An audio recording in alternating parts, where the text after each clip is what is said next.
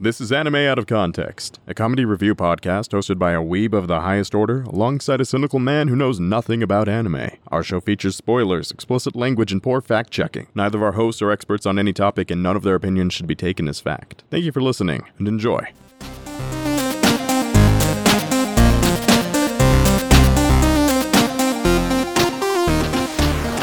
Welcome to Anime Out of Context, the show where I attempt to explain the sometimes weird, sometimes wonderful, but always hilarious world of anime. And like a... no, fuck, I fucked You want another go at that, buddy? Old two-take Remington there? Hey, listen here, you cunt. Alright. And just like the 2000 movie, Bring It On. Nah, fuck, I just fucked it. You know what? No, fuck it. No intro this week. I had a quip. It related to the pre-venture and everything. No more. Fuck it. This is how we're starting. Simultaneously giving Dylan more and less work. Fantastic. I'm Sean Rollins. I'm Remington Chase. However, whatever our editor, however he decides to handle. Oh, all right. This is a cursed episode already, Sean. I'll be honest. Oh, it's gonna get even more cursed. Just you wait. Oh, that's not what I want to hear. So we're back, Remington. I'm back in my hosting seat. I am more or less recovered from my previous trial. I feel rejuvenated. But it's a situation where it's like last week I felt so powerful and happy celebrating April Fools with you, but now I'm feeling a lot less safe. You really think I'd turn it around and make a very vicious reply to an April Fool's episode?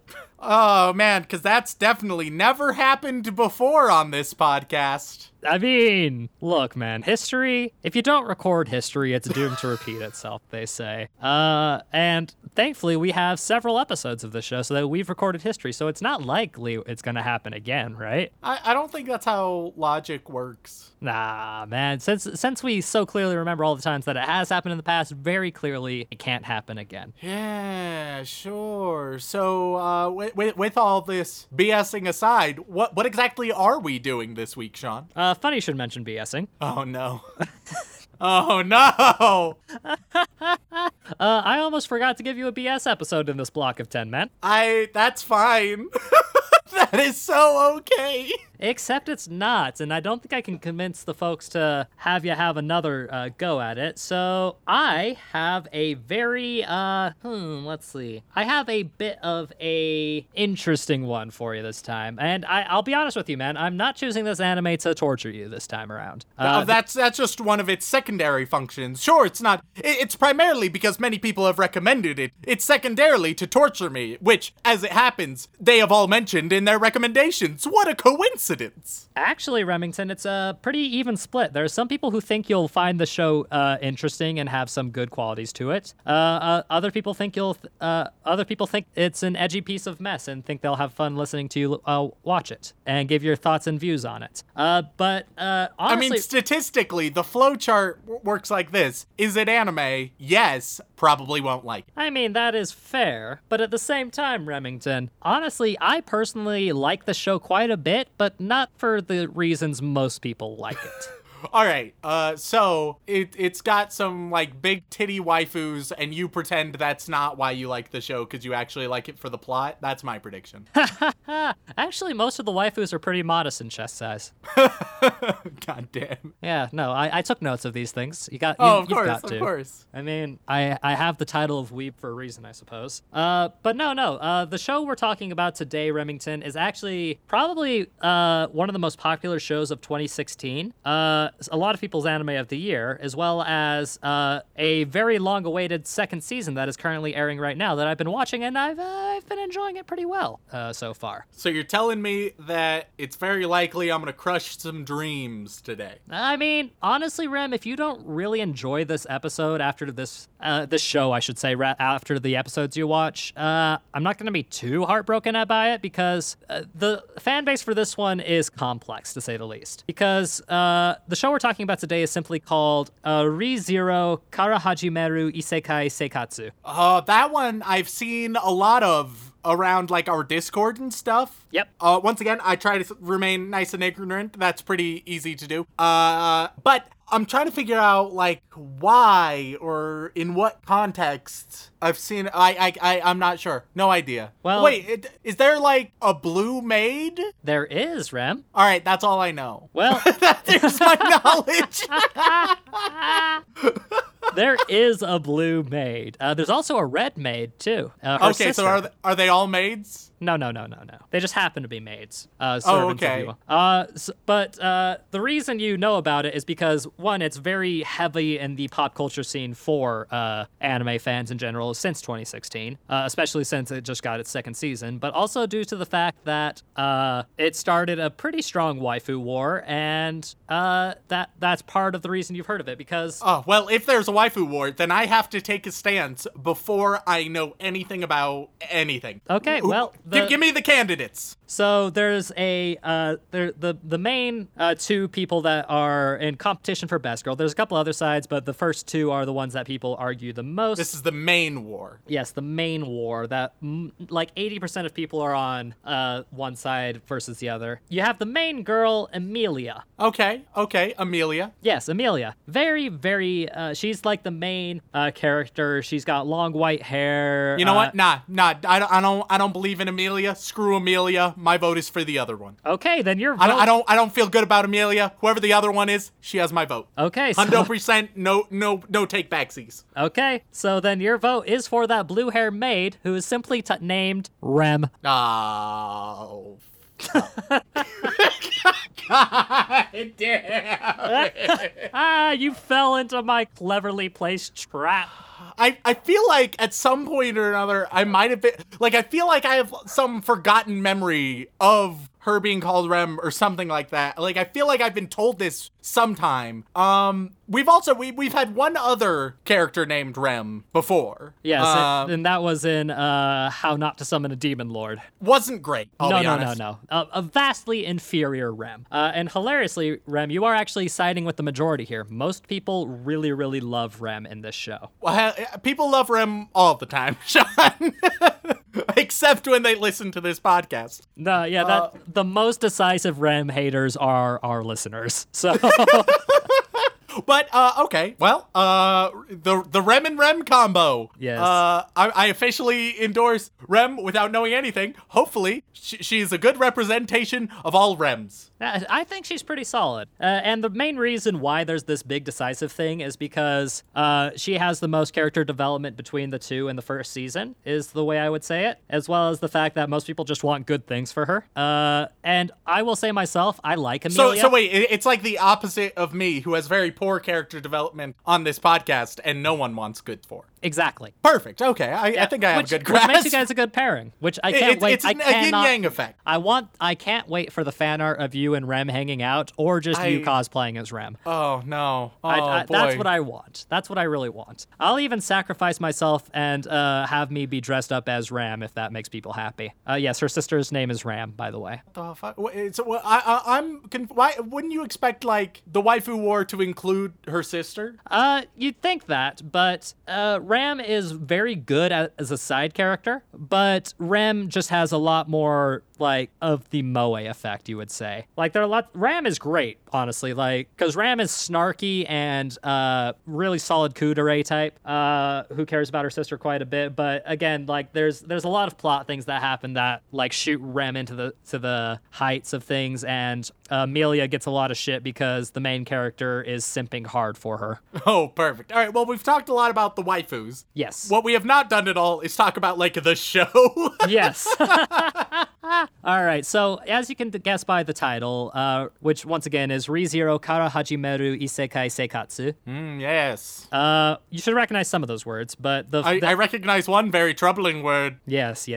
But the English title is simply ReZero with the subtitle Starting Life in Another World. Pretty generic title.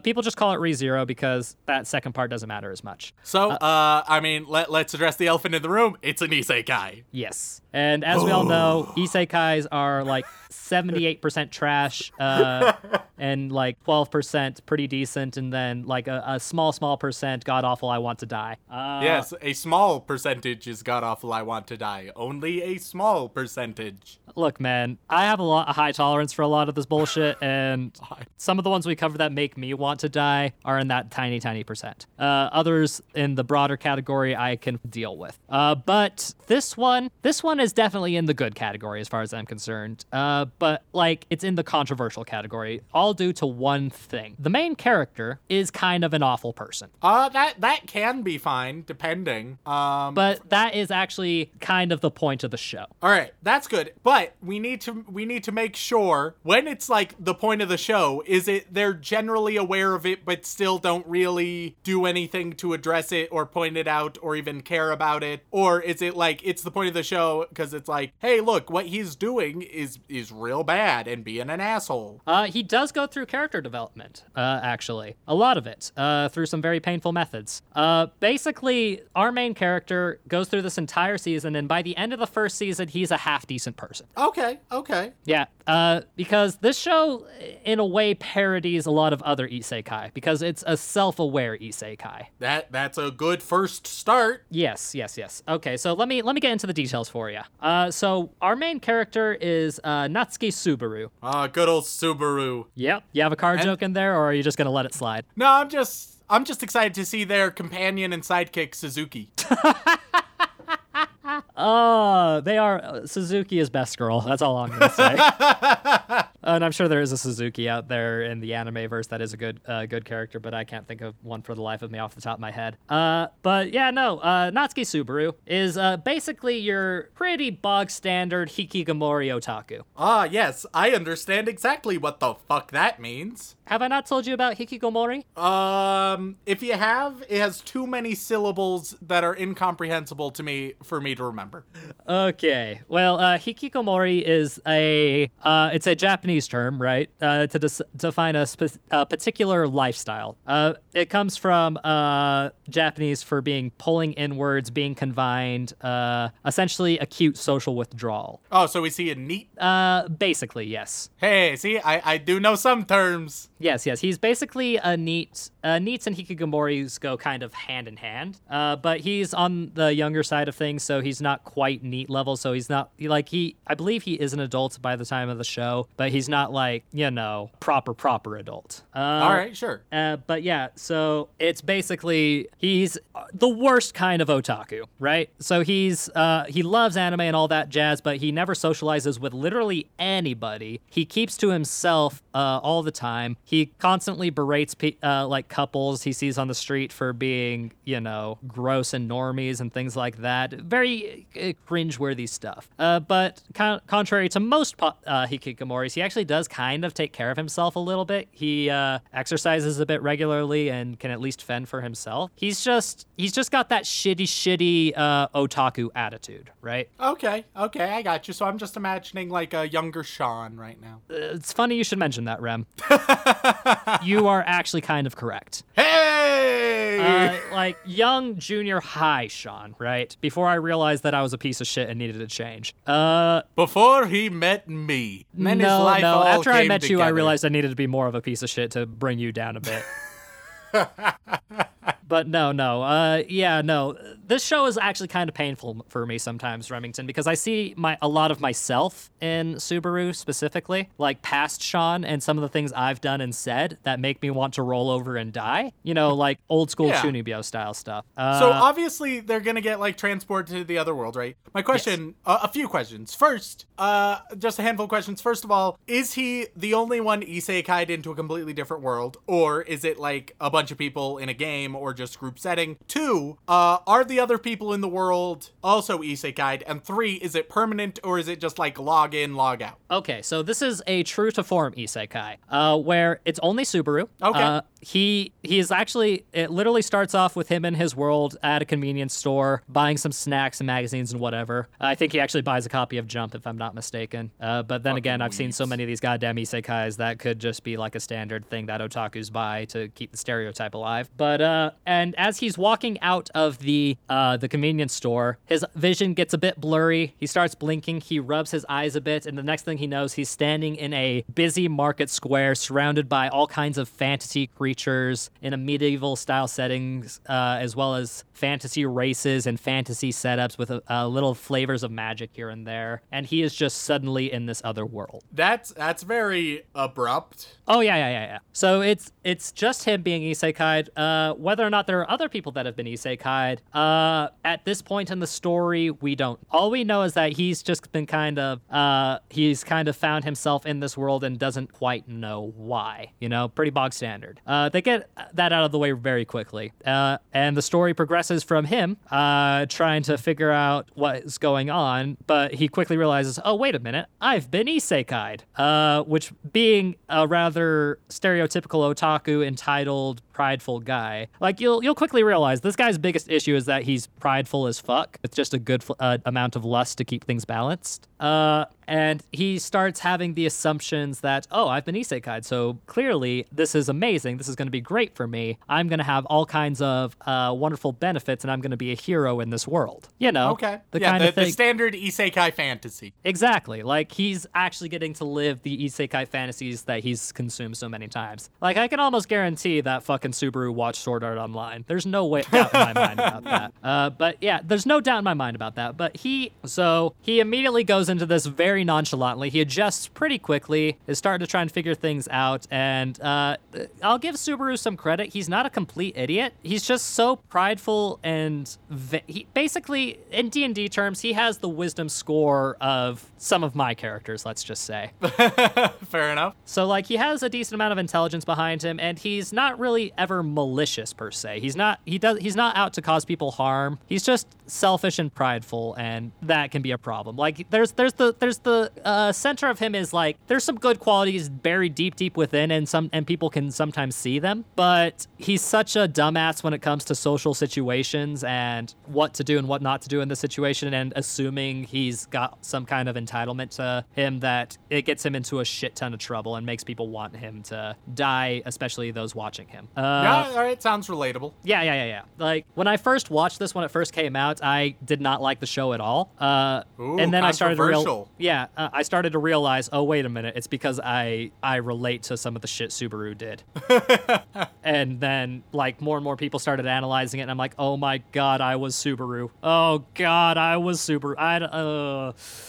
Well, this is going to be painful to watch. But actually watching him go through and suffer consequences for shit is very interesting. Well, I look forward to watching what amounts to your home movies personified. Ugh, yikes. I will say, though, if what had happened to Subaru in this show happened to young Sean probably would not be as well put together as Subaru is. And Subaru is not well put together, let's just say. But yeah, so after he's been isekai'd, the show progresses. He meets Amelia, who rescues him in an alley, immediately falls for her, thinking of her, oh, this must be my heroine of the story. Oof. Big oof. And immediately falls for her and tries to do everything in his power to get into her good graces. Amelia is in a hurry because she got a precious item stolen from her. And Subaru offers to help. Partially because he does care and wants to help her, but also partially because, well, you can probably guess why. Yep. Yeah, like, he has good intentions when they benefit him, is basically how I would like to... He has good intentions when he wants to get his dick wet. Yes. Like, he does enjoy helping people, but they usually come from insincere places to start with. And so he goes around, helps her, does some genuinely nice human things from time to time, helps a little girl get back to his family, and then after a certain point, they find the person who stole her item, try to get it back, and then the next thing Subaru realizes is he's standing in front of a familiar cart with a man trying to sell him an apple. Oh? A scene that seemed to have happened hours before. Okay. And that is basically where the show starts. Okay, I'm interested. I think it has sincere potential. Yep. It has some risk factors, of course, namely the existence of it being an isekai. Yep. Even if it's self-aware, it's still a red flag, still needs to be monitored. But I think it at least has potential. Yes, and I will say one more thing. This show is edgy as fuck. Okay, I can get down with that. Yeah, like, basically, it's what would happen if Dylan was a recluse otaku weeb. Our good old editor. I mean, I just anything dark, edgy, and spooky I associate with him. So Yes. this is like if you two had a love child. A lot of, yes, in a way. It is, and we were awful parents, let's just say. Let's just add that caveat in. Oh no, that was assumed. Yeah. Because, my God, there are some moments that make me cringe violently, but I feel like they were supposed to. Like, cause Subaru really wants to be the hero isekai, so he does things like poses dramatically, introduces himself using cliches. It's pretty bad. It's pretty bad, Rem. It's pretty bad, but it's like on purpose bad, so it's fine, but at the same time. Okay. But you know, before we jump in, there's a very, very important thing that I think we need to briefly go over, Sean. Yes, Remington. Because at the beginning you mentioned, BS, funny, I should mention that. So I assume that you are using the bullshit rule, which for those who don't know, normally we watch 3 to 5 episodes of an anime, but once for every set of 10 episodes or so, he can just say, no, we're not just watching 3 to 5, we're watching however many he damn well pleases. So I assume you're implementing that, and I have to ask, how many episodes of this show am I watching, Sean? Well, honestly, Rem, part of me didn't think the show needed the bullshit rule at first because I agree with that. Don't let the peer pressure of our listeners get to you, Sean. I can form a substantial and sufficient opinion within 3 to 5 episodes. Yeah, because actually the first arc is pretty well self-contained and gives you a good idea of how the show could progress forward. But That's the what I problem like with to that hear. is, Rem, This is not what I like to hear.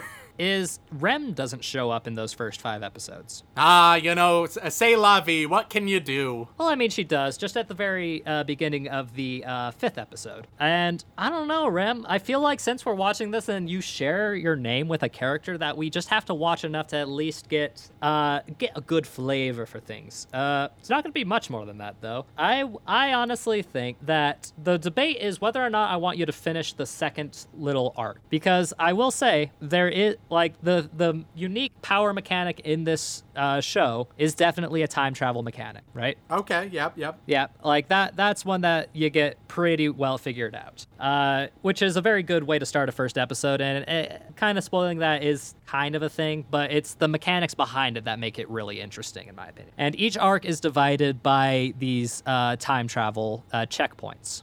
So I was thinking I could get you to the end of the second checkpoint, was my plan. And how many episodes would that take, out of curiosity? That would take about 8 or 9 episodes.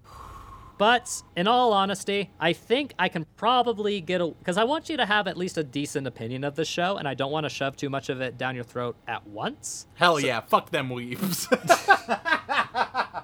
Jesus Christ. Jesus Christ, Remington.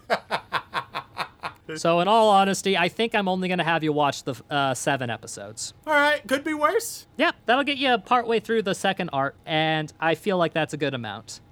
So yeah, there you go, Rem. And be careful, because there is a director's cut out there. Oh. Yep, and I haven't watched the director's cut. That might have been a better way to display this to you, but at the same time, it might also be a bit much for you, because the director's cut is like double-length episodes. Oh, good God, fuck that shit. But it also like condenses some of the broader episodes into one manageable piece. So it's interesting. I might rewatch the director's cut, and if we do revisits to this, we might have you watch that instead. But for right now, I think just watching 7 episodes of ReZero should get you a pretty good idea of the flavor of shit you're dealing with. It's got a little bit of that mystery element, a little bit of that edge element, a little bit of that magic, mystery, some political stuff. It's honestly a very interesting setting and world. It just takes a lot.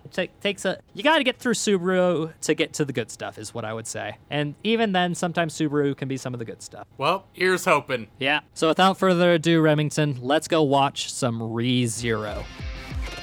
自分の過去にとらわれ迷ってそうじゃないと言い聞かせて全 Ladies and gentlemen, we are back after consuming 7 whole episodes of the hit 2016 anime ReZero Kara Hajimeru Isekai Seikatsu. And Remington, you're on a bit of weird ground, honestly, because this is one of those anime that has people either solidly neutral or loving it, and the haters of it are definitely in the minority from what I can tell. So I'm curious to see if you're going to raise the ire of anybody in particular this time around. Well, there's a couple things that we're going to figure out as we go, right? Okay. Which has been a trend for like the past month. But one thing I just want to sort of foreshadow. So I did go all in on one of the main waifus in part 1 of the podcast. Yes, you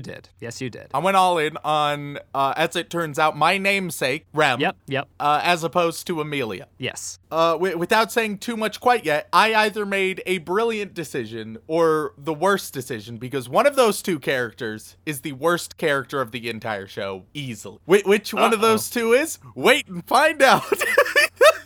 Well, I guess we know you're gonna piss somebody off. I'm gonna piss half the community off, and then half is gonna be like, fuck yeah, it's not my waifu. So that's how it's gonna go.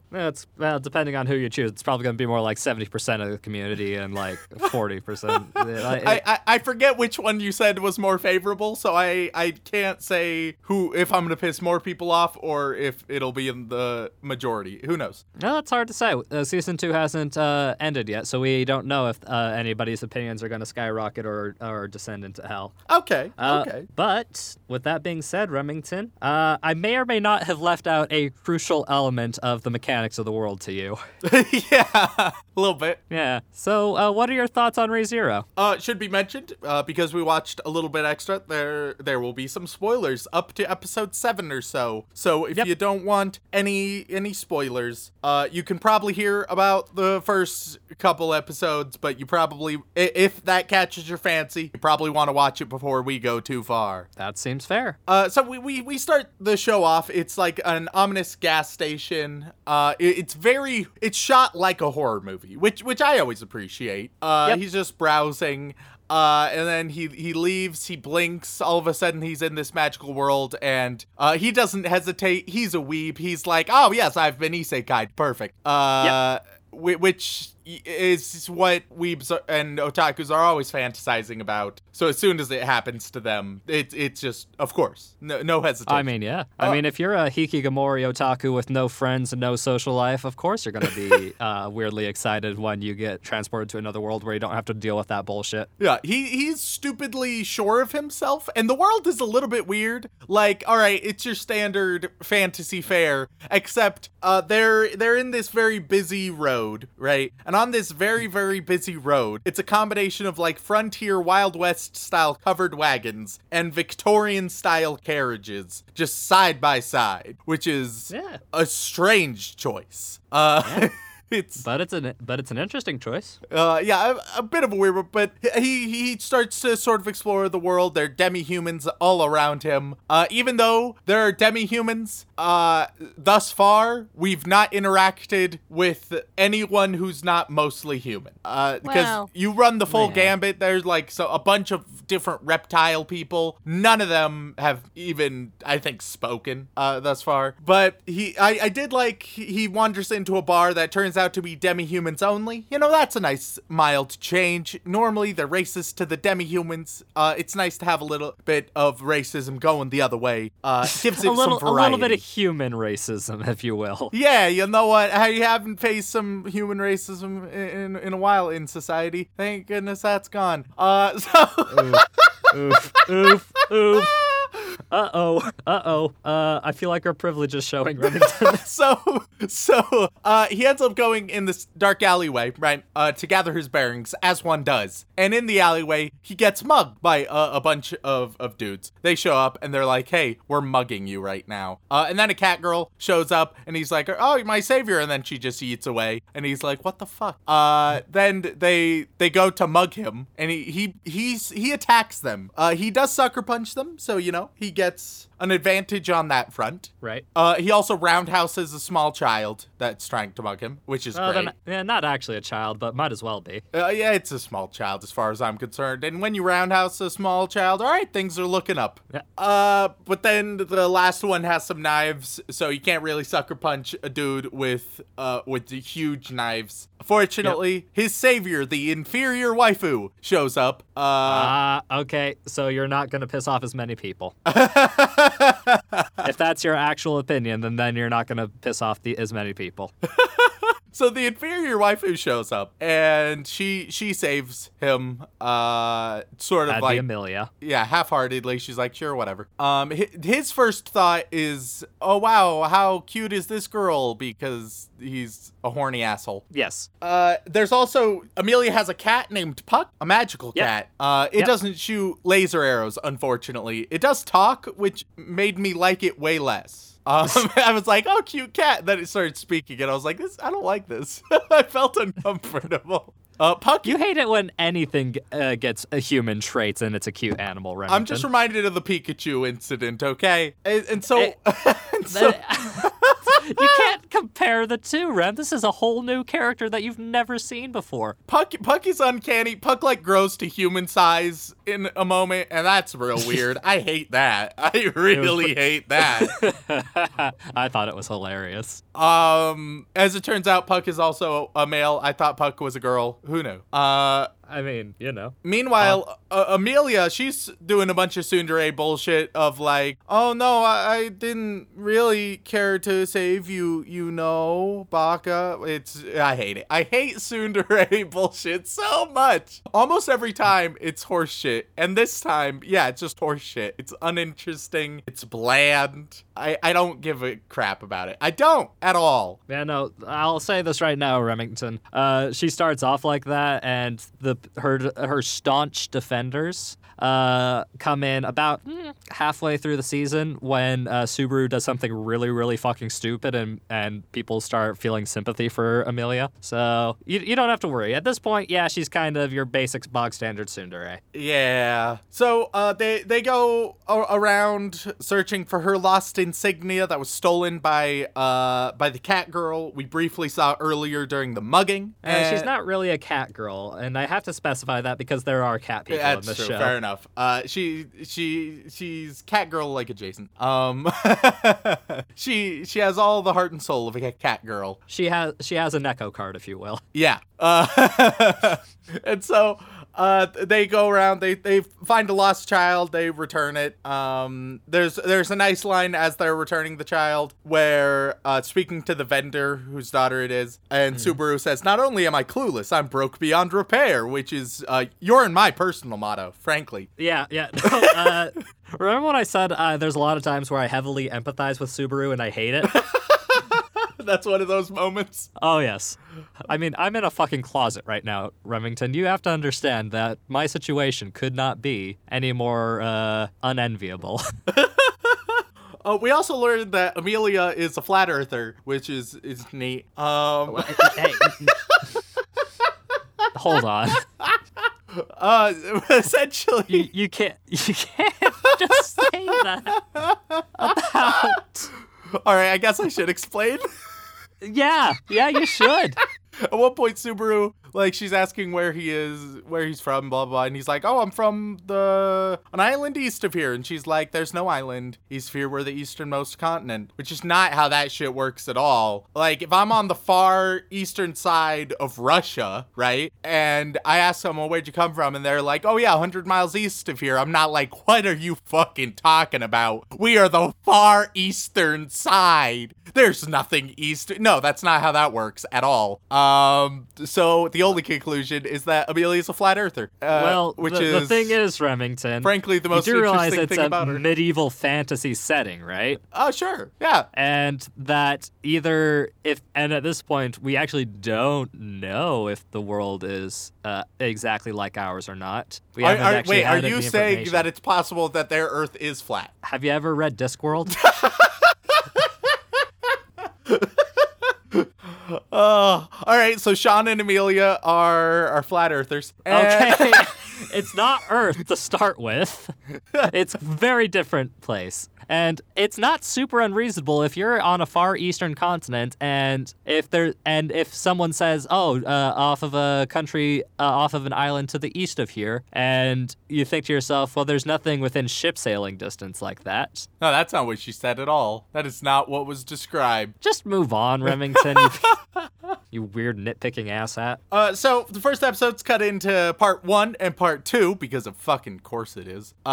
It seems like it's not actually cut into 2 parts. That was it seemed like a Crunchyroll decision because the part where it breaks off between episodes is not a good break. Am I wrong with that? No.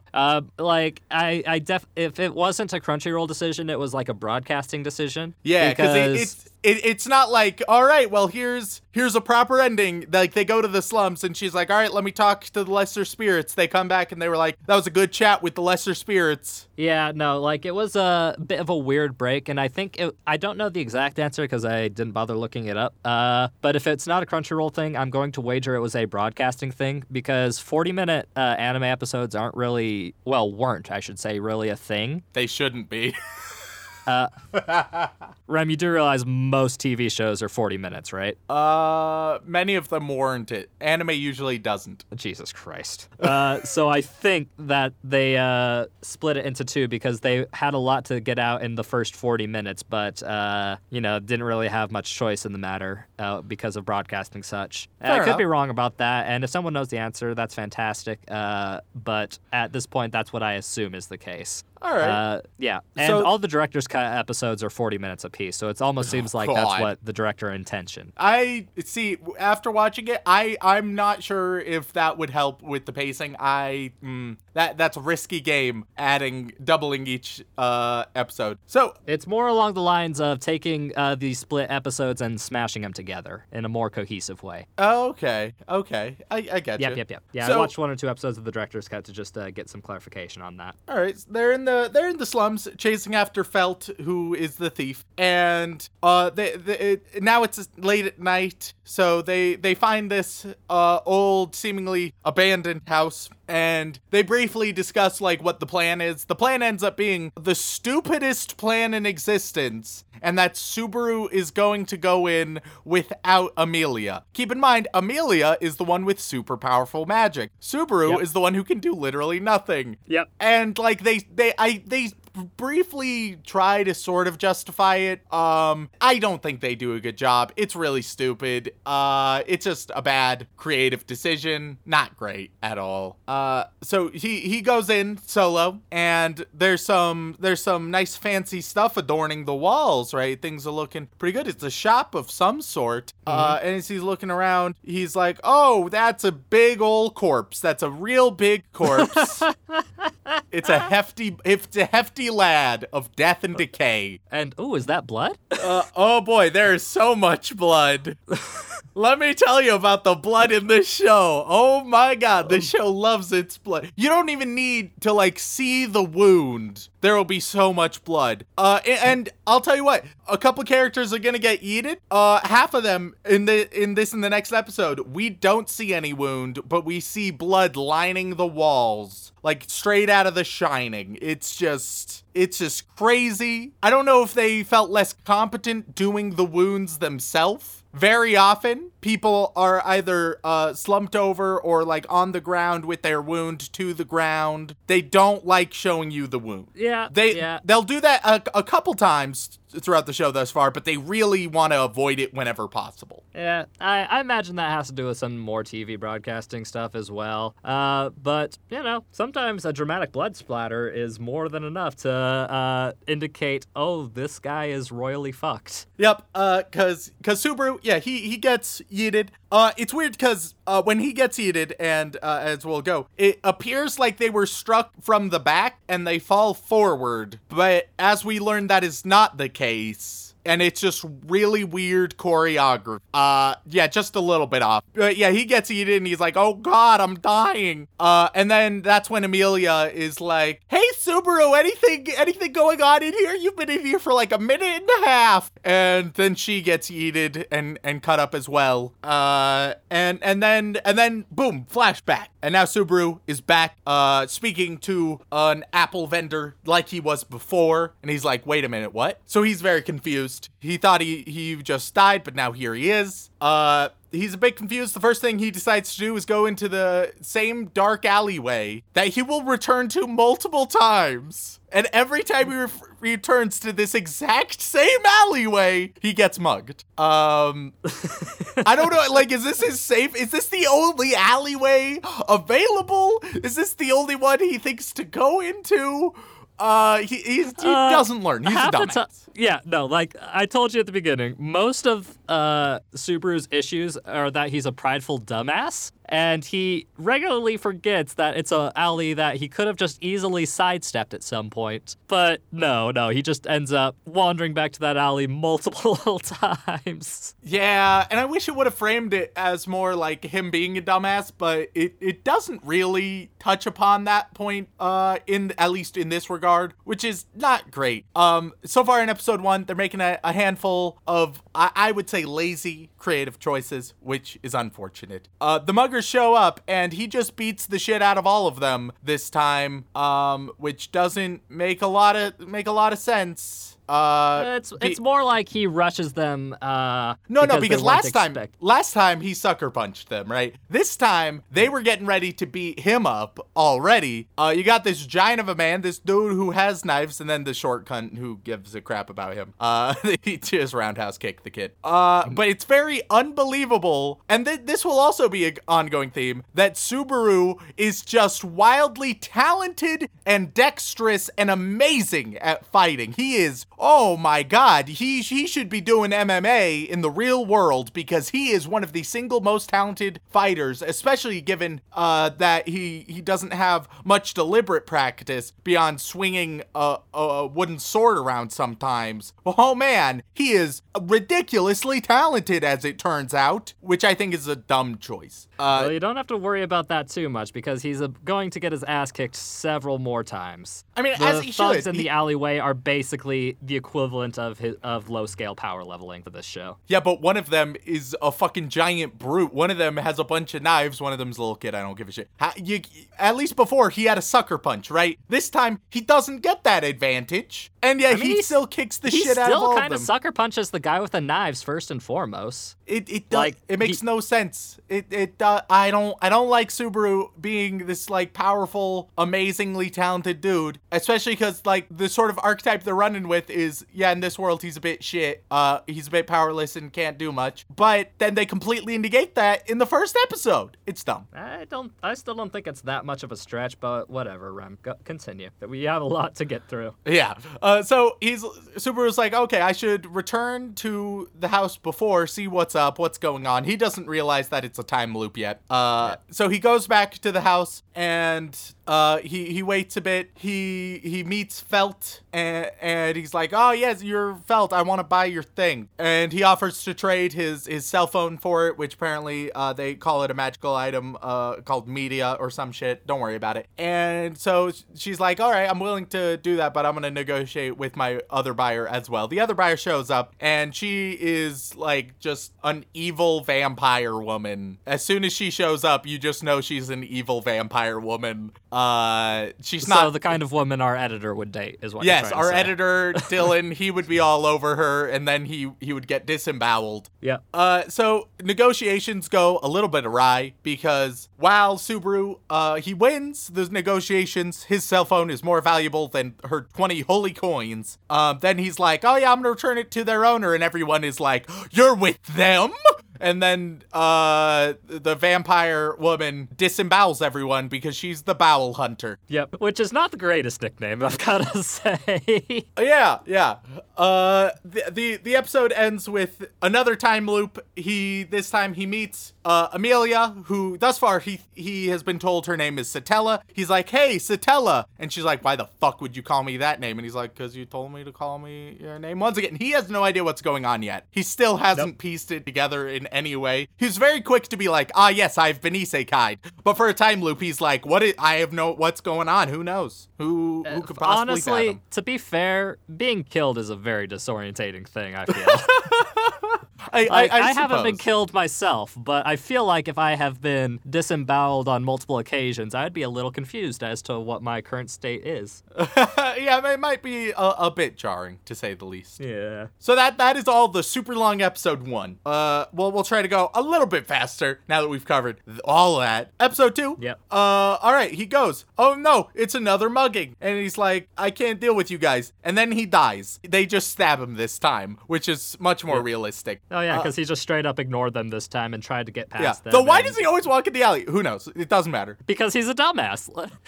It is. You have to accept the fact that Subaru is probably one of the biggest dumbasses in isekai history. It's true. And at least the show is aware of that. Yep. Finally, he sort of realizes, he's like, oh, maybe this is a time loop. And then he goes, after realizing that, he goes into the exact same alleyway, not to test his theory, just once again because he is a dumbass. He goes back into this alley that he just died in. He gets mugged yet again. This time he calls for the guards, and the super protagonist nice guy shows up. He's super duper nice. He has a dragon sword. You can tell by how nice he is that there's gonna be some twist about him later. I love Reinhardt. Reinhardt's great. We've not faced Reinhardt's, we might have had some implications or foreshadowing. There's something more to Reinhardt than his nice guy persona. It's just to what extent, to what magnitude it is. We haven't seen that yet, but I'm confident it will arise. I mean, it's pretty confident by the end of this little story arc. It's kind of apparent how he functioned. But anyway, continue. Yeah. So Subaru, he goes back to the slums. He gets ambushed by Felt. And because it looks like he's trying to steal or something. Felt shows up, right? Tries to kill him. He dodges it and avoids it. And he's like, hey, I want to buy your thing. She's like, cool.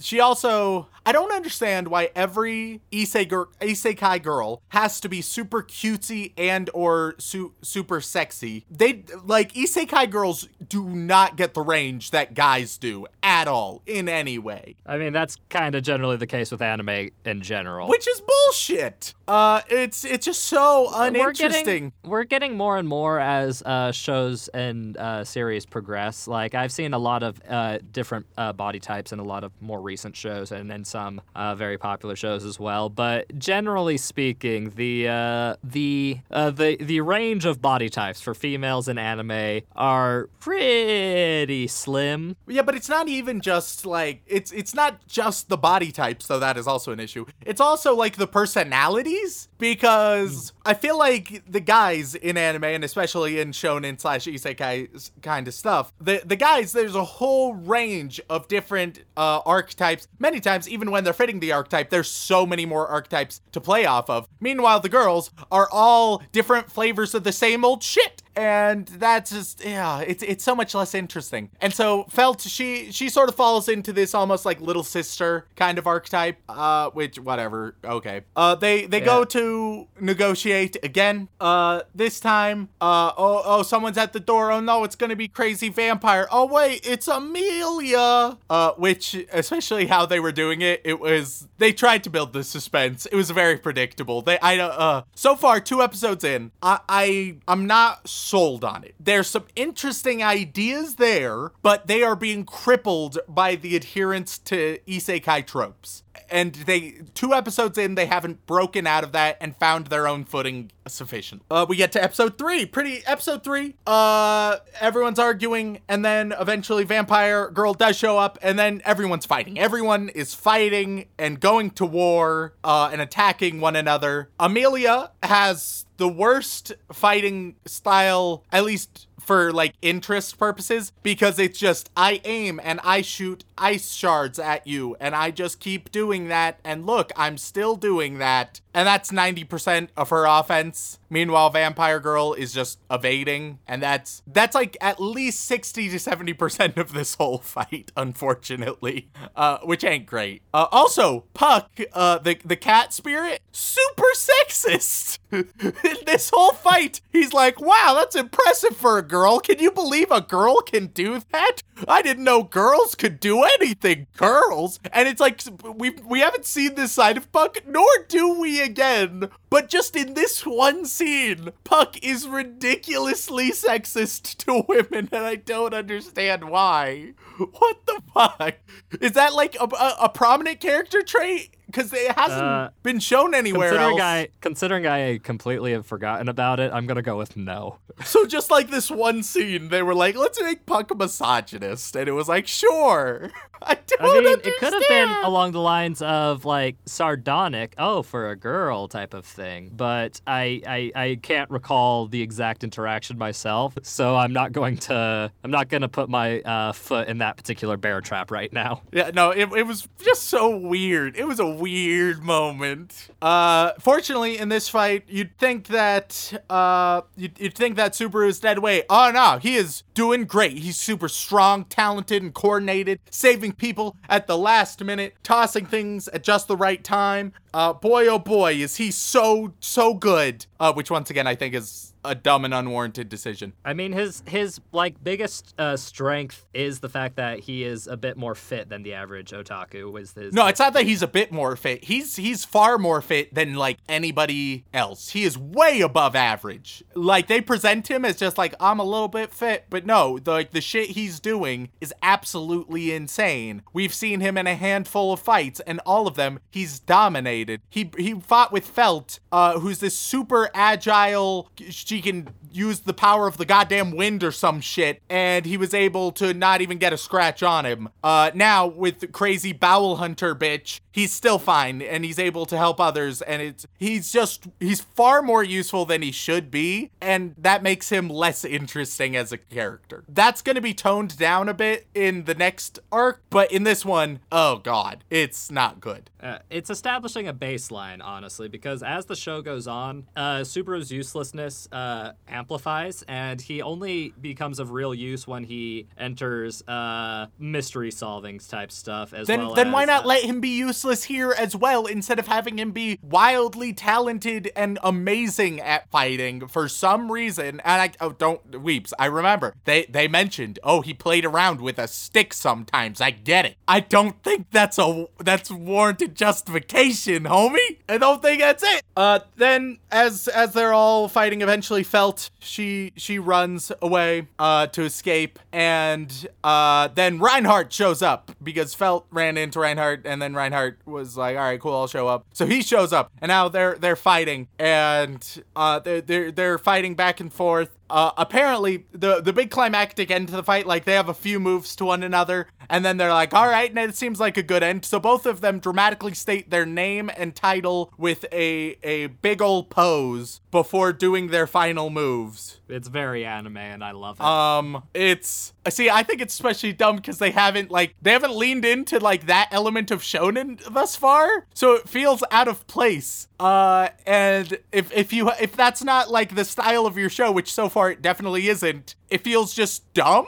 So once again, a little bit of a dumb decision. Of course, Reinhardt wins. Bowel Hunter, she lives, but she eats herself away. Then Subaru has like this acme wound. He's like, oh yes, I'm totally fine. And then his bowels explode with blood, which once again, stylistically, that would be fine, except we haven't seen stuff like that up till now. And it's so absurd and acme that this show, for the first handful of episodes, has no idea what it is. It has this grab bag of stuff, very few of which actually work. I think it's in the next arc that it starts to figure out what it actually is. But in the first arc, there's a lot of interesting ideas. Boy, oh boy, what a clusterfuck. And the episode also ends with Felt being like, hey, you can have your insignia back. And like everyone's been like, all right, Felt, you were a thief, but you know what? You're fine now. We're gonna let you go. And then Reinhardt sees that she stole the insignia, and he's like, actually, I'm either going to arrest/kidnap you for that.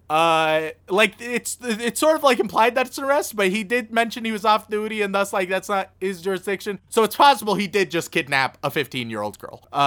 Wouldn't be surprised. And so that's generally your first arc, right? It's not ideal. It has so many flaws. So it doesn't know quite what it is. Amelia is boring, but maybe there's more to her. Subaru is terrible this first arc. Not just like, oh, he's a terrible person. He's a terrible character in this first arc. Really, really, really, really bad. Just atrocious. The other characters that we saw, Felt has potential. Reinhardt seems neat. There's Old Man Rom. He's cool. So like these other characters that we're getting, they're nice, and we're building a nice ensemble. I appreciate that. But first arc definitely struggling to find its footing, I would say. The next 4 episodes are the second sort of sub arc, right? Mm-hmm. We have Subaru. He wakes up in a big fancy mansion. He sees 2 maids, and it's like, all right, cool. So he's like, oh man, that's so fucking sexy, because he's the fucking worst around. Yep. He looks around at the mansion. He opens the door. He finds this. She seems young. She's probably ageless, so that they can have the lolly factor or some shit. Am I right about that?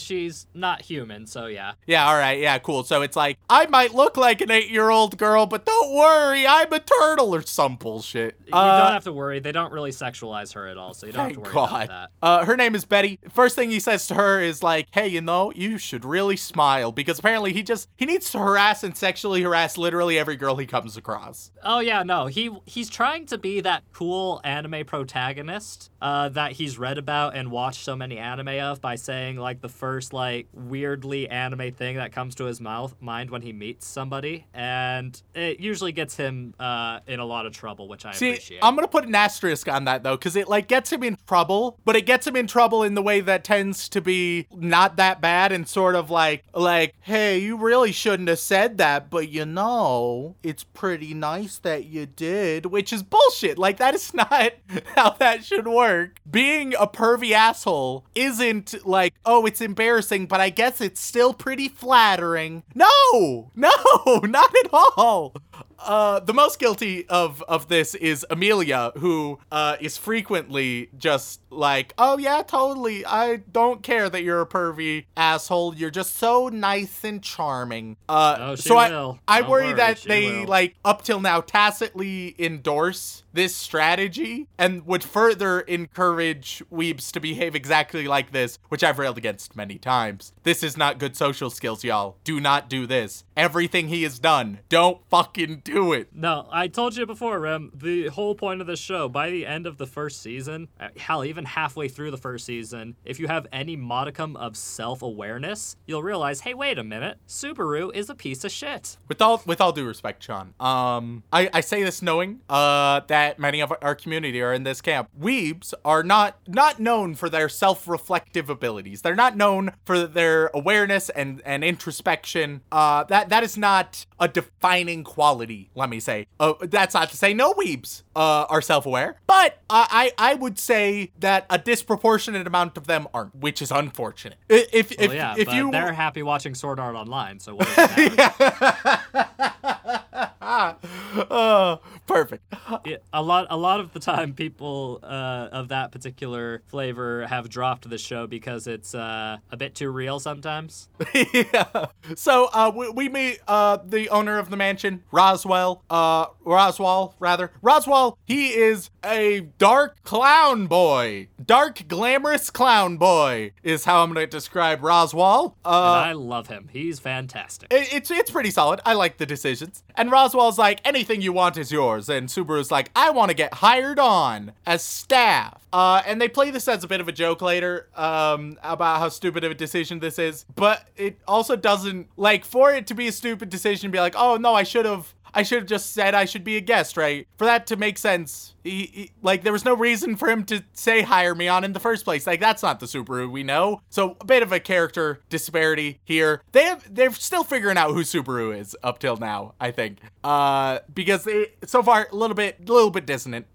We see Rem and Sister, who thus far in all of the interactions. Oh no, I know. I don't know if Rem knows, because in 95% of all, whenever they're on screen, line, it's, "Ah, yes, Rem. Ah, yes, sister. Oh, yes, Rem does this. Ah, yes, my sister does this." Well, yeah, And so it's just Rem and sister. And Rem is better at everything than her sister, which, relatable. And so... And so, they sort of discuss, the importance... You don't have a sister. No, but I have you, Sean. And so... Hey!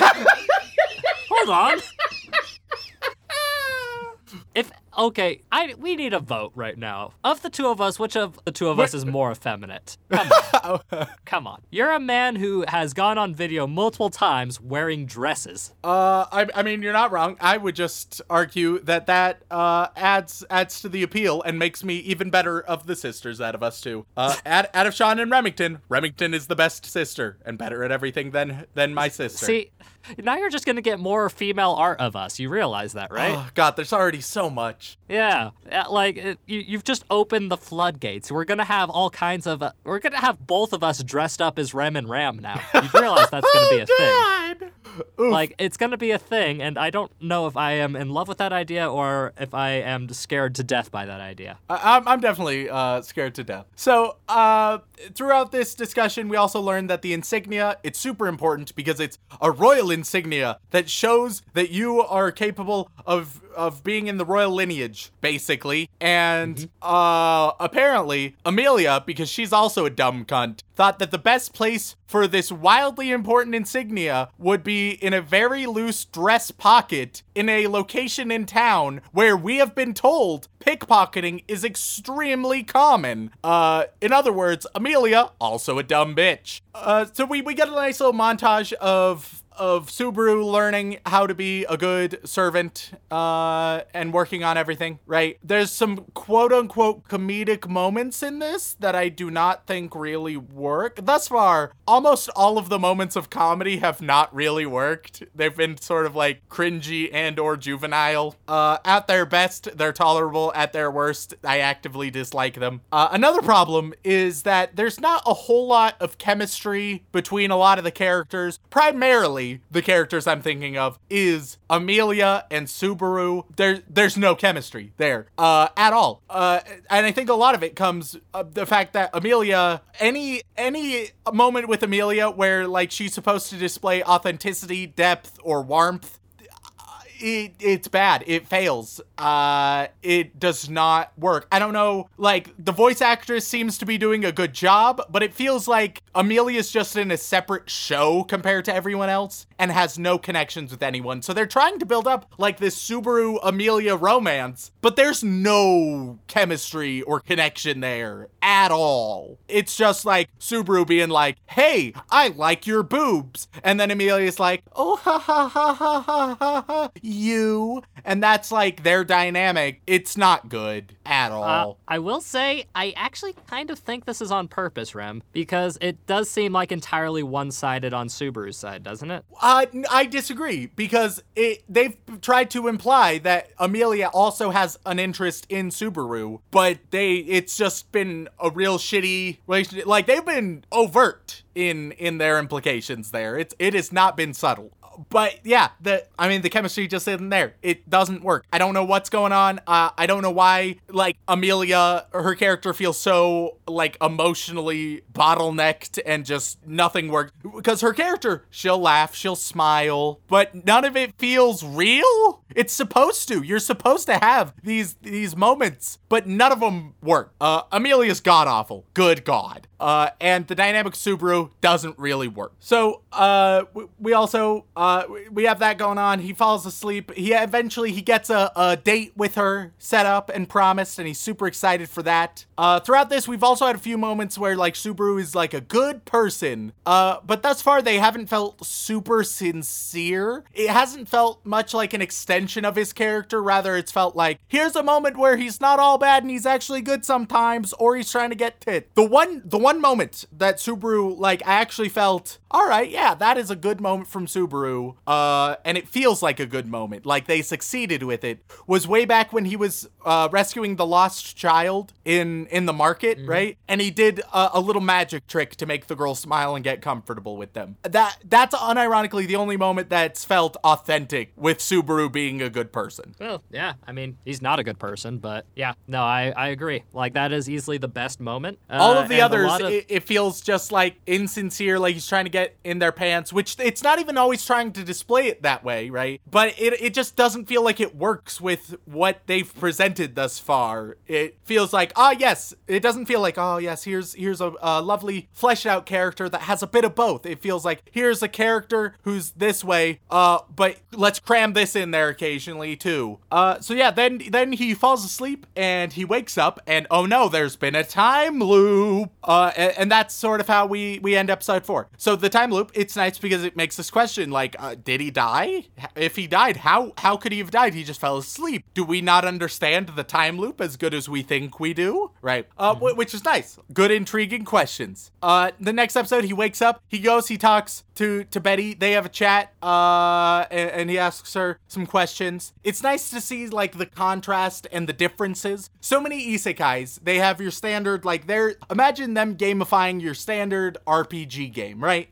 What ReZero does is it is an isekai that does a story version of a mystery, not even just a mystery game, of just a choose your own adventure game, right? Right. One where you will frequently have to backtrack and go back in the pages to the last point you were at. And it does a decent job at this. These last 3 episodes that we're gonna discuss are actually good. They're pretty darn good. The first 4 episodes, I have a lot of qualms with. And I will still continue to have a couple of qualms because Amelia is still on the screen quite a bit. But the last 3 episodes, it's actually interesting because it fleshes out these side characters, right? And so we'll have Subaru make some decisions and we'll be like, okay, but then he'll go back. He'll make some different decisions at key moments and that will have different ramifications. He'll build bonds with different characters. We'll learn more about these different characters and their relationships. And that's really neat to see. Yeah, no, like, that's where the show really hits its stride. You can see why I kind of needed to use a BS rule on this, right? I do, because the first, I'll put it this way, I don't think ReZero necessarily passes the 3-episode test. Doesn't do great at that. You'll probably need to watch a little bit more. With this, I think it worked for me personally, but that's just because, my tendencies, as it were. Yeah. Yeah, like, for a lot of people, those first 3 episodes sold the show for them, at least until they realized, oh god, the show is about me, I hate myself, I'm going to go commit Sudoku now. Yeah, and by that, I mean they're going to go start... I think they're going to solve some math. Yeah, there you go. I think the first couple episodes, they succeed in, like, building a bit of intrigue, but there's so many mistakes and so many tropey shortcomings that I don't think, if it captures you, good. If it doesn't, oof. Especially because I feel like the like pacing and the storytelling of the show is actually decent. Like, even though the first 3 episodes aren't fantastic, this is not a show I would say skip the first 3 episodes. I've said that for quite a few different, especially shonen, that you can skip this number of episodes and you'll be fine, especially with all the flashbacks. Fortunately, ReZero doesn't fuck with flashbacks. In fact, many of the episodes, they feel like they have to fill to the brim, and you won't get, like, an end credits, really. You'll just continue getting more show because they're like, we need to keep filling this to the brim, which I appreciate. Like, it shows that they put some thought into it. This show is starting to hit its stride at this stage. And so we in episode 5, we have Subaru. He tries to repeat everything. That does not work out how he wanted to. He needs to learn to read and write with Ram. There's, like, this discussion of possibly cutting his hair. He has Amelia teach him, and that's completely uninteresting interesting because Amelia is such a fucking terrible character. Good God. Like, at least She Subaru gets is better, interesting she gets sometimes. Better, she gets better. Subaru's interesting sometimes. Amelia is terrible. Yeah, like I said, the divide between the waifu debate here starts after about the 14th episode, when Subaru becomes a real fuck-up in a particular way. So yeah, no, Amelia's pretty awful in the first half, I will say that. Yeah. So Subaru, he gets a date with Amelia, and he's like, now I'm gonna stay up all night. And he starts feeling super sick and queasy and delirious. He ends up, he stumbles into the hallway, and then he gets yeeted by an unseen force in an unseen way somehow. And it's like, oh man, he gets murdered. And this is the second time that they've ended an episode with, and then somehow from someone he was killed somehow, and they don't show like the who or the what. And I get they're trying to build some suspense, bit of a lazy way to do so. I honestly think they make up for it with how brutal it is, though. I mean, it helps that it's a bit more brutal. Though it emphasizes, I think the only wound that the animators feel comfortable doing consistently is losing a limb. If you lose a limb, they'll show it, because all they need to do is show the limb. Any other wounds? Like, we saw a bowel cut once, right? Mm-hmm. Almost every other wound, it's either been you lose a limb or we don't show it at all. And I think maybe just the animators were really struggling with that. Unironically, I think that's the reason why. Because they deliberately try to hide it at multiple points. And it's not like, oh, they're not trying to hide the gore. The blood in here, like, he pricks his finger and it's a blood shower. Like, they're not worried about the gore. I genuinely think the animators just struggle with wounds, which is a bit of a weirdie. Not the worst thing, just a weird thing. Yeah, I also think it might have something to do, like I said, with TV stuff as well, because this did air on TV, so... Well, yeah, but they are not hesitant about the gore. If they were worried about that, they would tone that down a little bit. They're not. So we get to episode 6. Obviously, he has returned. He's waking up and he's like, crap. And so he's like, all right, well, let's change things up a little bit. Let's investigate. He decides, all right, I'm going to be a guest this time. He chats with Betty about curses. He discusses fairy tales with Ram. And oh boy, we get our favorite, the story of the red and blue ogres. Oh, now listen, this is a fun story. I feel like I gave you a really bad introduction to this Japanese folk tale, because your introduction was our Ore Monogatari, and which is a terrible, terrible anime. We still get emails about that one, by the way, Rem. It's been 2 years and people are still upset about it. And it's like, don't get me wrong, the red and blue ogres, it's a very thinly veiled metaphor for Ram and Rom. Rem and Ram. Oh yeah, I'm thinking old man Rom. Rom is the old man. Yeah. He's my favorite of the sisters. He looks the best in the maid outfit. That is true. Ram and Rom. But Rem and Ram, I just can't wait till Rim to show up. oh, risque. Ooh. Yeah. So, obviously a thinly veiled metaphor for Rem and Ram. They don't even really let you piece it together because Ram gets excessively frustrated about it and is pretty overt about why. And so eventually Subaru is like, all right, I'm gonna do a stakeout, right? I'm gonna act like I'm leaving, then I'm gonna go up on the top of a mountain and I'm gonna watch for him, see what's up. And so he does so, and then you have what's it called, Sean? A giant metal spike ball. What's the specific? A flail? Flail. Yeah, you have a huge flail shoot out of the forest right at him, and he's like, excuse me? As it turns out, it's none other than your favorite Rem. Rem is here, and let me just say, yandere, way better than tsundere. In almost every show I've seen, the yandere is more interesting, and so we're getting yandere tendencies from Rem, because she wants to murder a bitch. Yeah. So she goes after him, she talks about how he smells of the witch, and how he's obviously up to something. And Subaru has like a crisis. He's like, what the fuck, man? This is bullshit, which is reasonable. And then he gets flailed to death.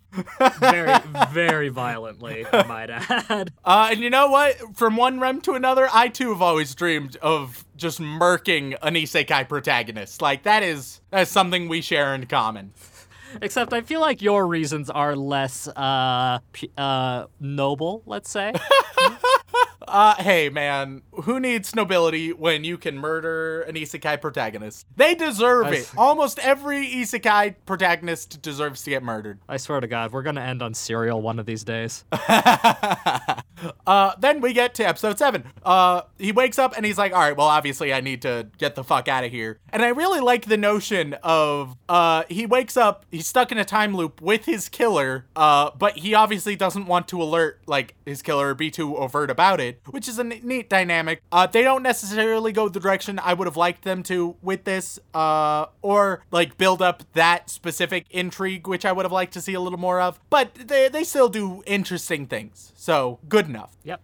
He goes to Betty and he's like, hey, Betty, so, here's the thing. Well, he wakes up and he has like this fear curse within his soul, at some point. And he's like, shit's gone wrong. Something's going on. So he's like, hey, Betty, hypothetically, if this exact thing were to happen to someone, what could that be? And he gets help from Betty and he's like, could you like protect me, please? And Betty's like, sure, okay, I guess. And so he goes to sleep, and this is the night where it's like, oh no, this is the murder night, and he has terrible, terrible spooky nightmares, and he feels like he's gonna die, but fortunately he feels like he's been saved by Betty. And he wakes up, he gets in the library, and it's like, oh man. But even though he's alive, the mansion is aflutter because there has been a death. Rem is dead. And you know what? That makes sense. If I can't murder, then I also die. That is how I sustain my lifeblood. Jesus Christ, Rem. You're gonna get your personal FBI agent knocking on your door any minute now. I already have one. His name is Stanley. He does good work. Thank you, Stanley. By the nature of his job, he listens to all of our episodes because he has to. Thanks, Stanley. Poor bastard. Good old Stanley, the FBI agent. Our most flushed out character on the show. Yeah. So, Subaru is like, all right, like, you got Ram, she's pissed and angry and super suspicious of Subaru, is like, what the fuck? Roswell is a bit angry as well. They want to murk Subaru, but Betty is like, hey, I said I would protect Subaru, so don't fuck with Subaru. And Subaru's like, you know what, y'all? Fuck this shit. I'm out of here. Fuck this. I'm done. Which, you know, that is fair. That is reasonable. This feels like finally Subaru's starting to feel like an actual person. They're starting to figure out how to make Subaru a character, and an interesting one. He's starting to hit his stride and be interesting, right? So he runs away and he's being chased by especially Ram, who wants to kill him. Betty shows up. He ends up at the top of the cliff. Betty shows up at the top of the cliff. Betty's like, yo, I'm still gonna like protect you and shit. And he's like, I appreciate that. Then Ram shows up and Ram is like, I'm a kill a bitch. My sister's dead. And they talk a little bit about what's going on, right? And Subaru, he can't explain it to them. And so he's like, you know what? Sometimes you just gotta yeet. So he yeets himself off a cliff. Yep. And that's the end of episode 7. Him being like, all right, shit got real fucked. Let's try again. Yep. So yeah, that is the 7 episodes that we've seen. That's an overview. Lots of intrigue, some lasting mysteries that we didn't cover in these 7 episodes, which are intriguing. And yeah, this show, it has so many flaws in it, especially early on, but to its credit, it has plot development very consistently. It has character development very consistently. It's constantly moving forward. It's building its ensemble cast and its external characters, fleshing them out. A fair deal, which I really appreciate, right? Amelia's still awful. Subaru started out terrible, but he's starting to get better. All the other characters are pretty good. No huge complaints about any of the secondary characters really. And, some interesting ideas, some nice mysteries. I think that overall, I like this show a little bit. And I didn't think I was going to, because the first couple episodes, I thought it was going to be yet another. It has so much potential, and yet it fucked it, because that's what it looked like it was going to be. Fortunately, especially with the second arc, it figures out exactly what it is. It's like a slice of life with a driving plot so often, which is real nice. And some heavy horror elements thrown in for flavor. Yeah, so like once this show sort of figures out that slice of life with constantly driving plot and spooky horror mystery elements, hell yeah, I'm down. That's interesting. I like it. So yeah, I didn't think I would. I really thought it was going to be yet another critical review, because the first couple episodes, while it showed promise, oh god, it was the same tropey bullshit I've seen a million times. But finally, we get to see something a little bit different, a little bit new, very interesting ideas. So this show, it like salvaged itself in the last half of things. Oh, yeah. And the show only continues to do more and more interesting things while regularly giving Subaru reality checks that he needs to fucking check himself before he gets wrecked, as the kids say. Because holy fuck, does he make some stupid decisions in the future as well, because he's an entitled, prideful prick. But that just makes the redemption of when he fixes shit all the better. Because you'd think that removing the threat of permadeath from your main character would remove a lot of the tension, but honestly, the amount we care for all of the side characters kind of surpasses his pseudo-immortality, as it were, which is very, very good in my opinion. They've sort of like played with the idea of like, does he have a limited number of revivals or whatever? Which amazingly, I'm not even super interested in that idea. If they decide to do that, sure, why not? But I would be fine if like it has unlimited uses. Yeah. Because once again, the stakes don't necessarily need to be catastrophic and oh god, I'll permanently die. The stakes could very easily be, I could end up making the wrong choice and then like have a different save point, right? Where I've just fucked everything now, which I imagine they're going to do at some point. But I mean, they kind of just did there when he yeeted himself off of a cliff. Well, yeah, but so far it still seems like his save point will be the same. So he'll be able to change that still. But yeah, and I really like the try again. It's a choose your own adventure story with New Game Plus, right? Yep. And they actually make it work, and they make it work decently. Oh, are you curious to hear what the score on Mal is for this show, Rem? I assume that, I think this show, especially with how much I've heard about it, I think it's going to be definitely in the 8s. I'm going to say 8 point, I'm going to go all out. I do not think it would be this high, but I can totally understand why people would put it this high. 8.3 or 4. Well, with 785,000 users voting on it, it is exactly 8.30. Oh, hey, I see. I'm tapping into the weeb knowledge. I probably would have that as a little bit high for my personal rankings. I think it has potential to be that high and even much higher.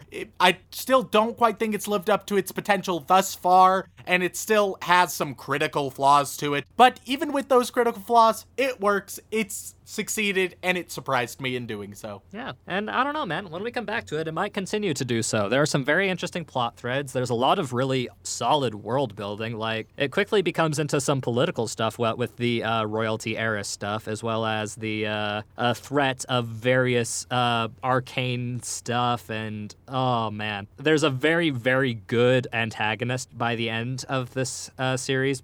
And I say good as in, fuck, that's creepy. As well as some interesting stakes and interesting character development and some interesting redemption in the terms of Subaru. And by the end of this first season, I'm comfortable saying he is a half-decent person. Do you say that because you believe it, or because you need to believe that about yourself, Sean? Look, we're not here to split hairs right now. I feel like, good art is all about ambiguity and leaving things up to interpretation. So that's what I'm going to do with it. But congrats, Rem. You're on what most people believe to be the correct side of the waifu war. And hopefully the second season will prove you wrong, because I'd love for Emilia to be even more fleshed out than she is by the first season. To be What's a so weird is like she's the main girl so far. Why are they fucking up the main girl? I don't get. Anyway, whatever. Yeah, no, I agree. Like in this first part of the season, she is not all that interesting. She's your basic tsundere with a heart of gold, but it's a bit more surface level than her tsundere tendencies tend to be. Like, she's not as hardcore tsundere as other tsunderes we've dealt with. She's also not hardcore anything.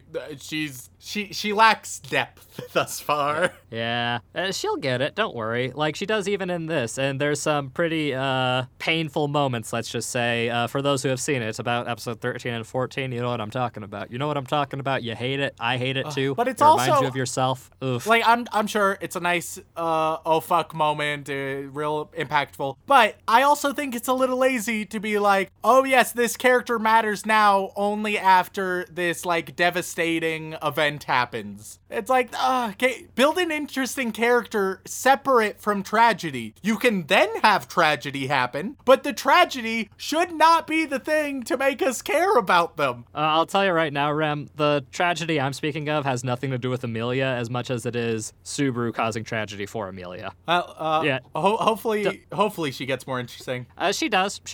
But yeah, no, basically from what I can tell, the perspective is this. Emilia is only interesting to Subaru, and I kind of feel like that's on purpose, but at the same time, it's not super great as a viewer experience. I think you're giving a little too much credit to them, because it does definitely seem like the writers are clearly interested in her, and I don't think her being intentionally bland and shitty is an accurate take. I will say that one thing I find hilarious is on Mal they usually sort the characters by like votes and how popular they are and whatnot. But sometimes the character organization is a bit off, and it feels like it was on purpose. Because the first character that's listed is Emilia, and she has about 20,000 user votes on there. Then it's Subaru with 11,000 user votes. Followed by Rem with 41,000 user votes. I feel like Mal might be shifting things in a particular direction, and I can't say that for certain, but everybody after Rem is in descending order of popularity, so I don't know what to say about that. I mean, hey, we don't need to reaffirm what our listeners already know, and that is that Rem is best waifu. Yeah, I'm willing to agree with that at this point as well. Hopefully my opinion changes. I actually really want my opinion to change, Remington. That I have hope for this show. I have hope and dreams, especially since if good things happen to Subaru, then maybe something good could happen in my godforsaken life, God damn it.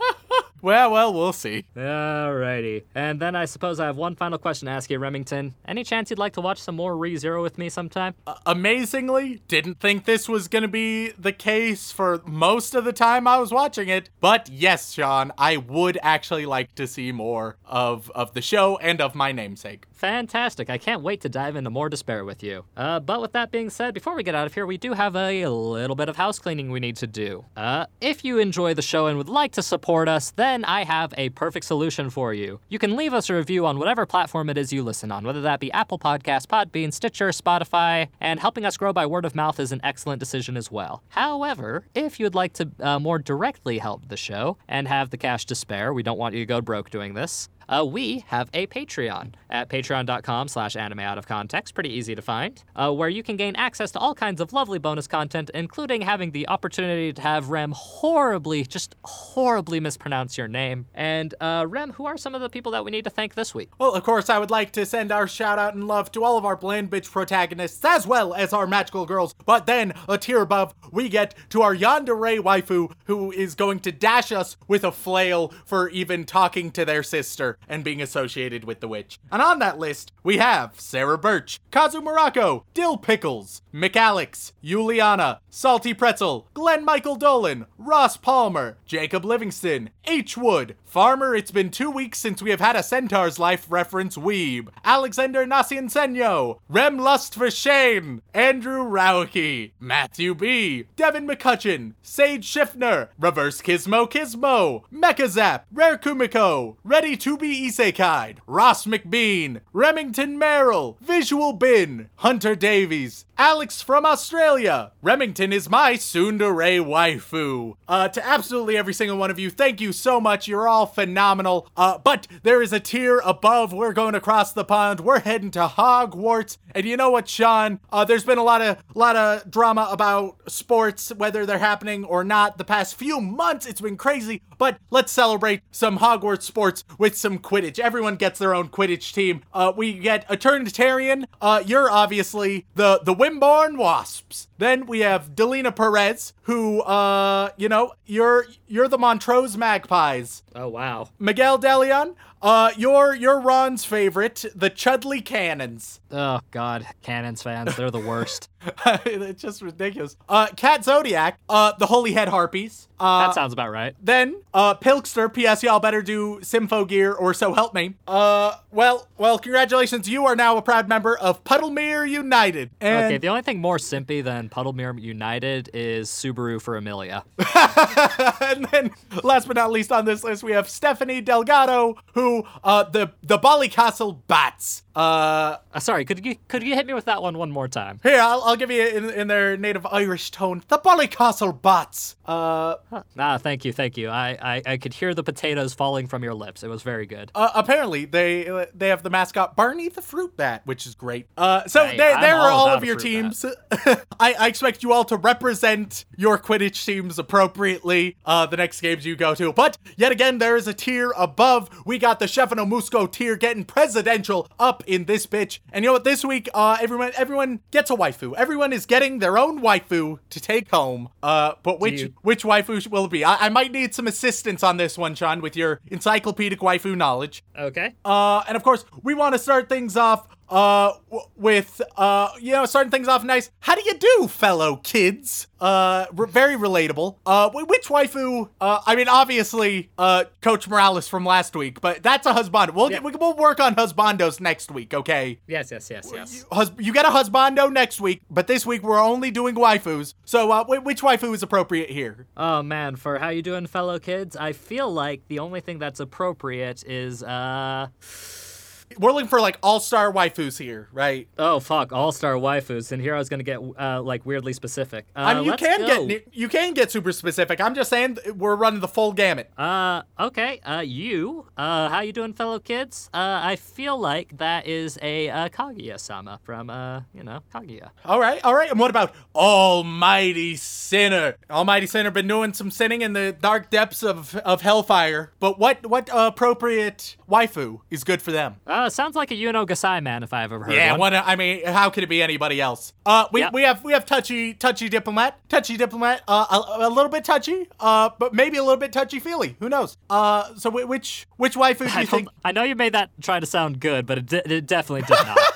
We love you, touchy Not in diplomat. context. Which waifu do you think is good for them? You know, Touchy Diplomat, I feel like Touchy Diplomat is definitely a Rem fan, especially since how touchy Rem seems to have gotten in the last episodes we saw. Darn right, represent. We have Silken Spectre. Silken Spectre with a very ominous period at the end. And so, what works for them? And be proud of me, I have avoided even a reference of a possible joke about ghostly then I'll tits. make it for you. Let's go for, oh my god, I just blanked on her name. What kind of fucking weeb am I? What the fuck kind of weeb am I? Oh yes, let's go for Silken Spectre, let's go for, Quetzalcoatl. You know, Yes, but of course. the super endowed dragon from Kobayashi's Dragon Oh, Maid. fuck. All right, okay. Wait, was that? Yes, that was Quetzalcoatl. Yes, thank you. And last but not least on the Chef No Musco tier, we got Thick Mullet, who has the thickest of all mullets.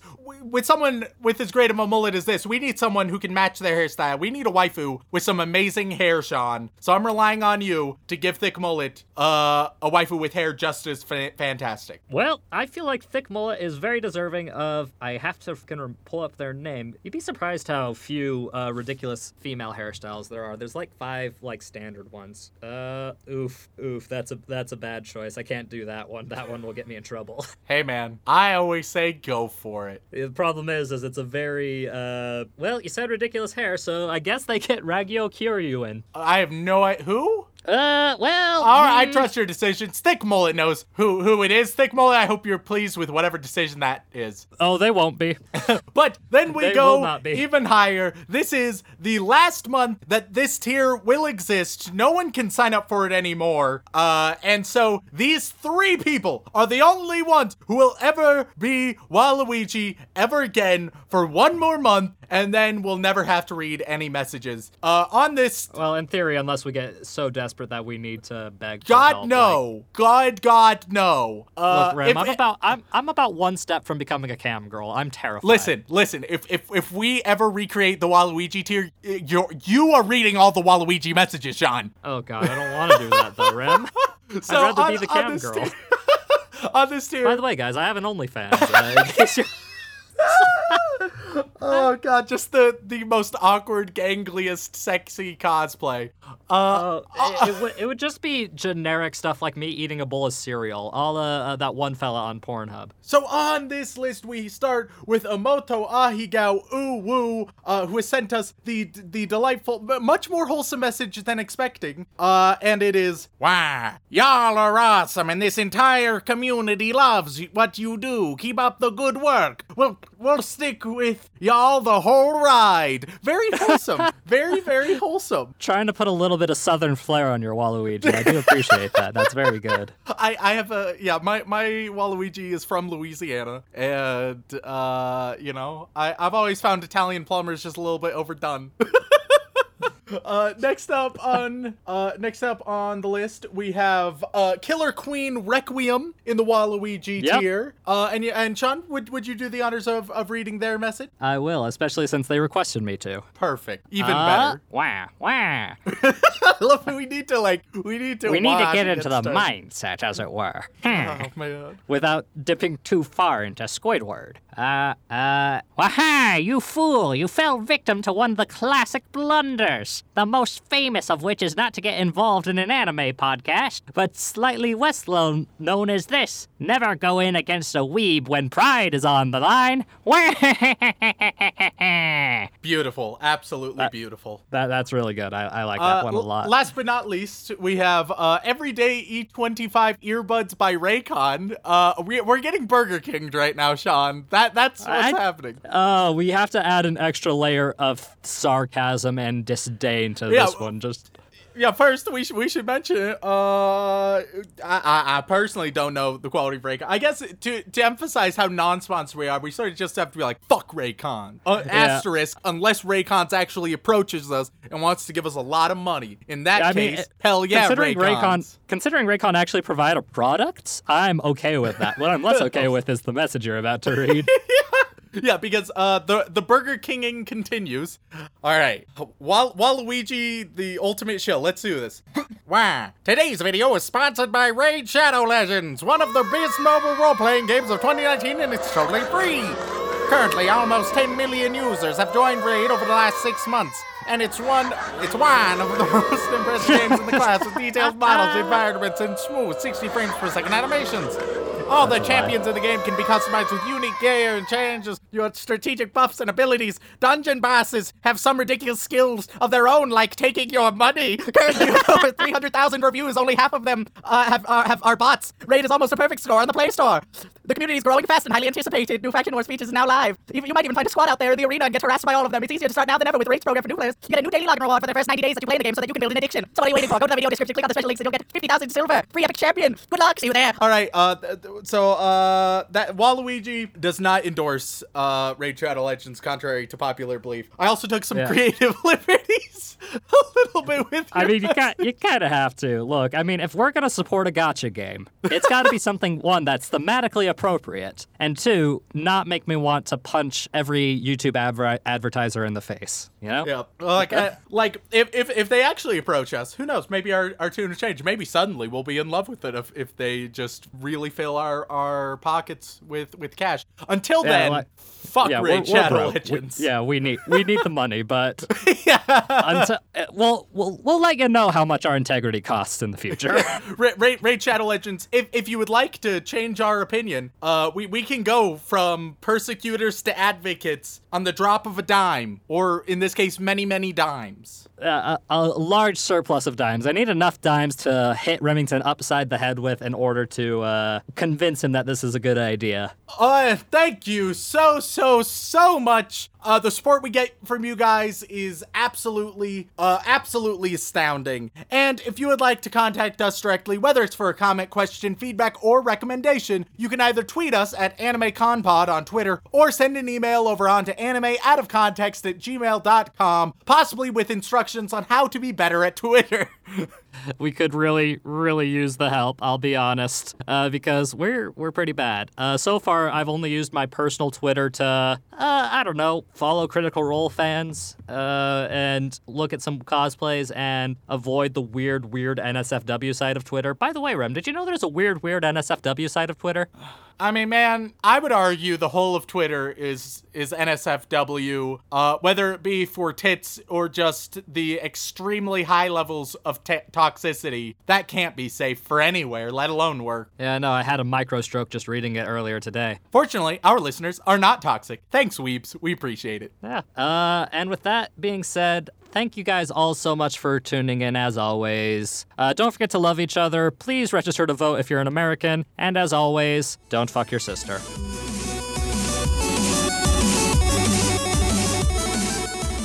Oh, Rem, you know me better than that. You know I'd consume copious amounts of potatoes.